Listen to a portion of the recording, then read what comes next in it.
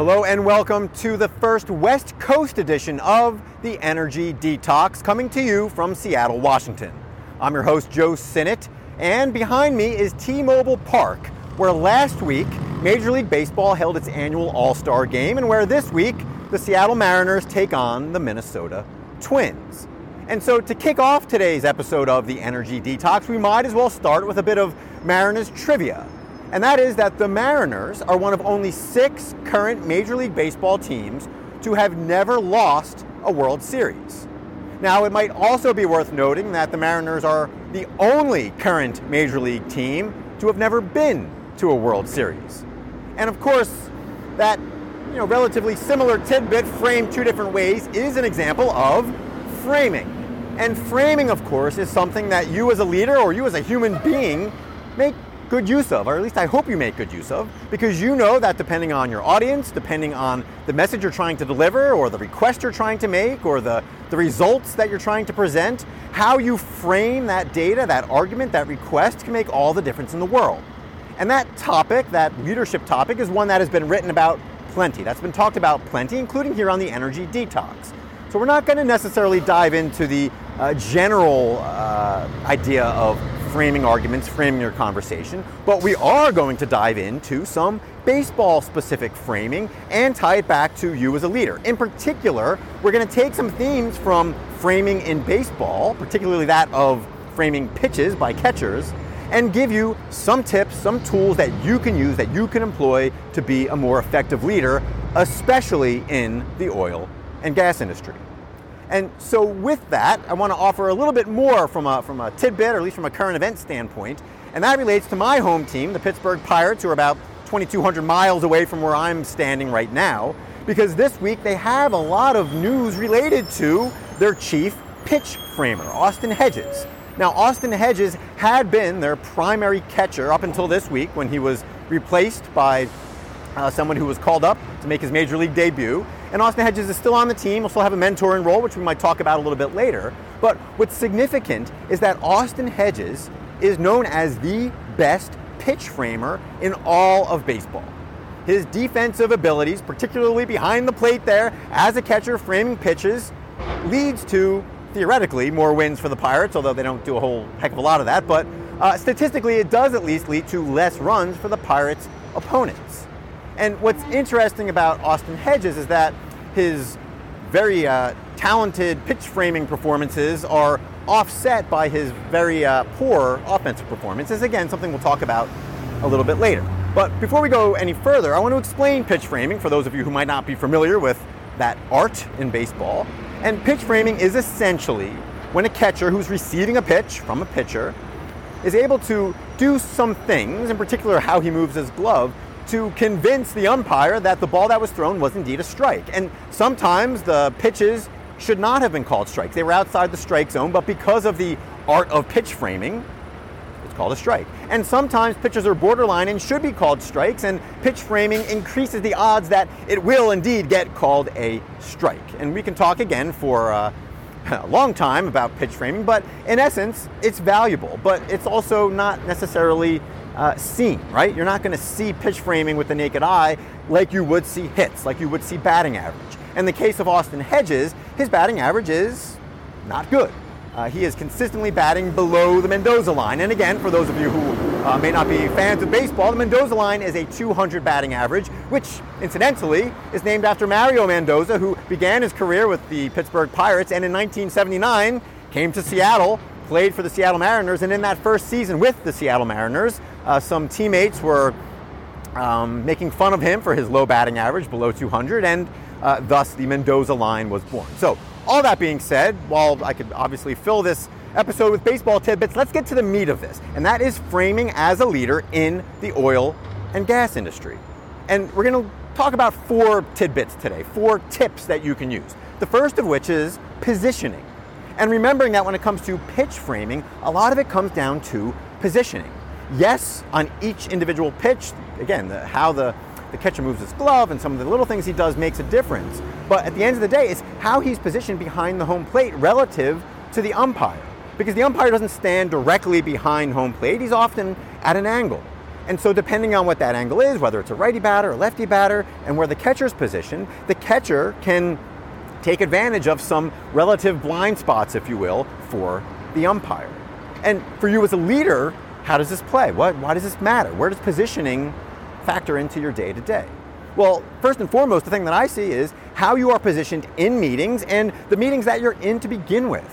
Because leaders who don't recognize that they're positioning in a meeting, whether it's there as leader, as facilitator, as the boss, if you will, or there as somebody who is more of a backseat contributor, more there as a coach.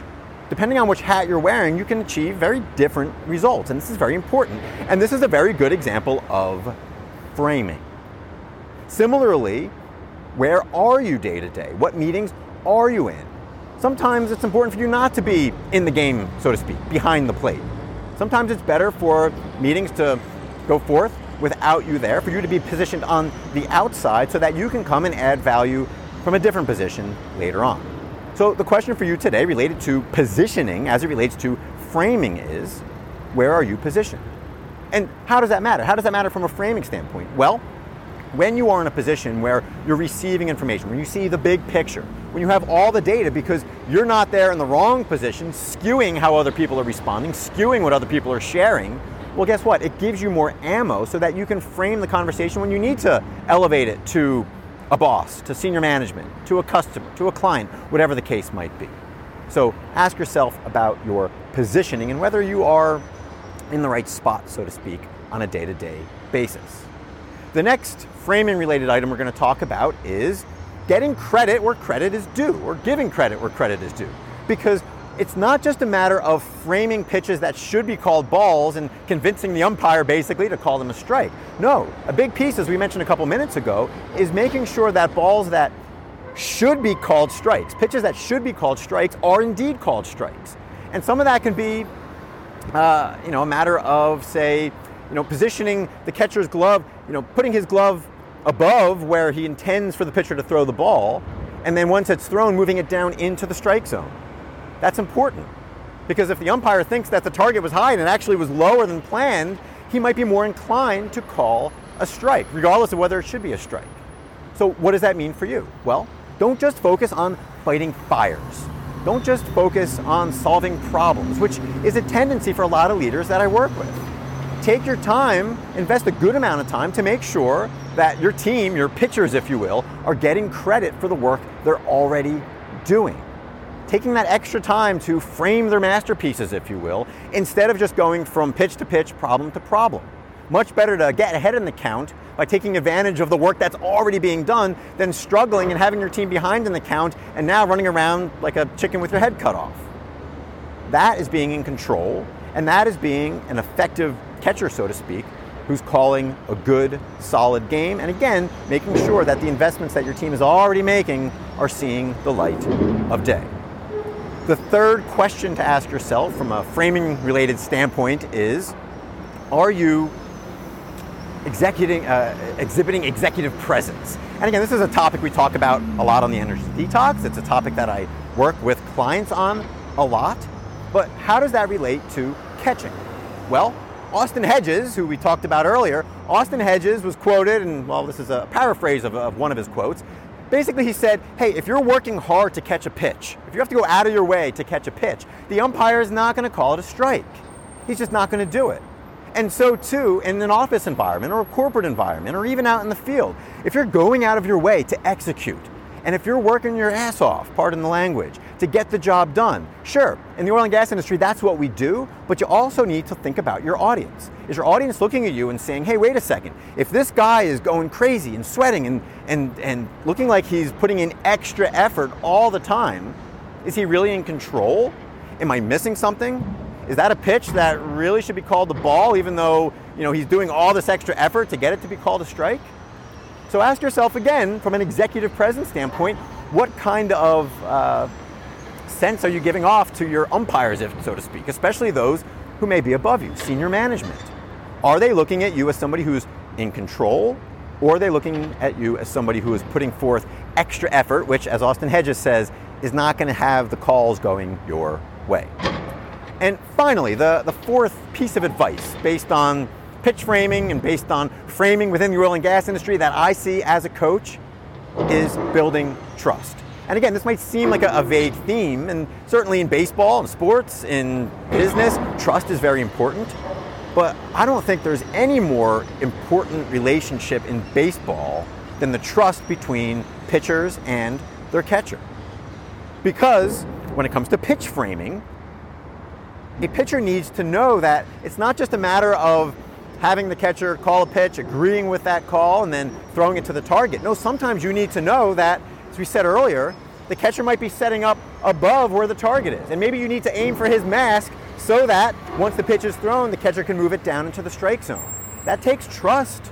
Trust knowing that you're going to throw the ball maybe not where his glove is. And again, for those of you who are into baseball, we could talk for hours about the importance of trust between pitchers and catchers. We're not going to do that today, but I am going to challenge you to ask yourself in what ways you might not be clear with your team on targets. Which targets are real? Which targets are there as carrots to motivate them for good reason? Or are you just, again, all over the place? Are you setting targets that your team falls short of and then, you know what, you say it doesn't matter anyway, you pat them on the back? That adds confusion if you're not clear, if you're not transparent. Because when there's confusion, there's lack of trust, and when there's lack of trust, the results are going to suffer. So all that being said, hopefully those 4 tips, those 4 questions, whether you're a catcher or whether you're a leader in the oil and gas industry, help you win, help you at least get a couple calls in your direction, and most importantly, help you be a more conscious leader, a more conscious person, asking the right questions so that you can best support your team.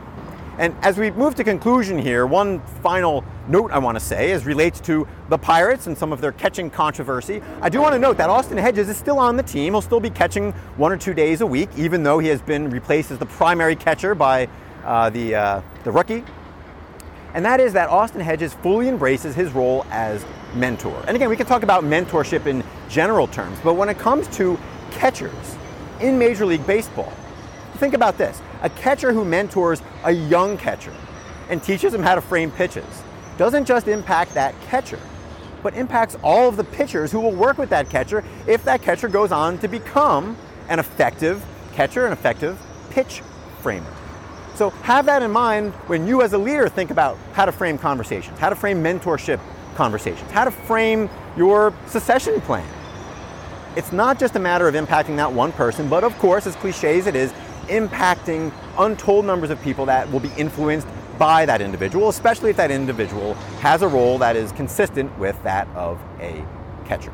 So with that, thank you as always for tuning in to the Energy Detox. Thank you for joining me on this first West Coast edition of the Energy Detox, and I hope you have an excellent rest of the week.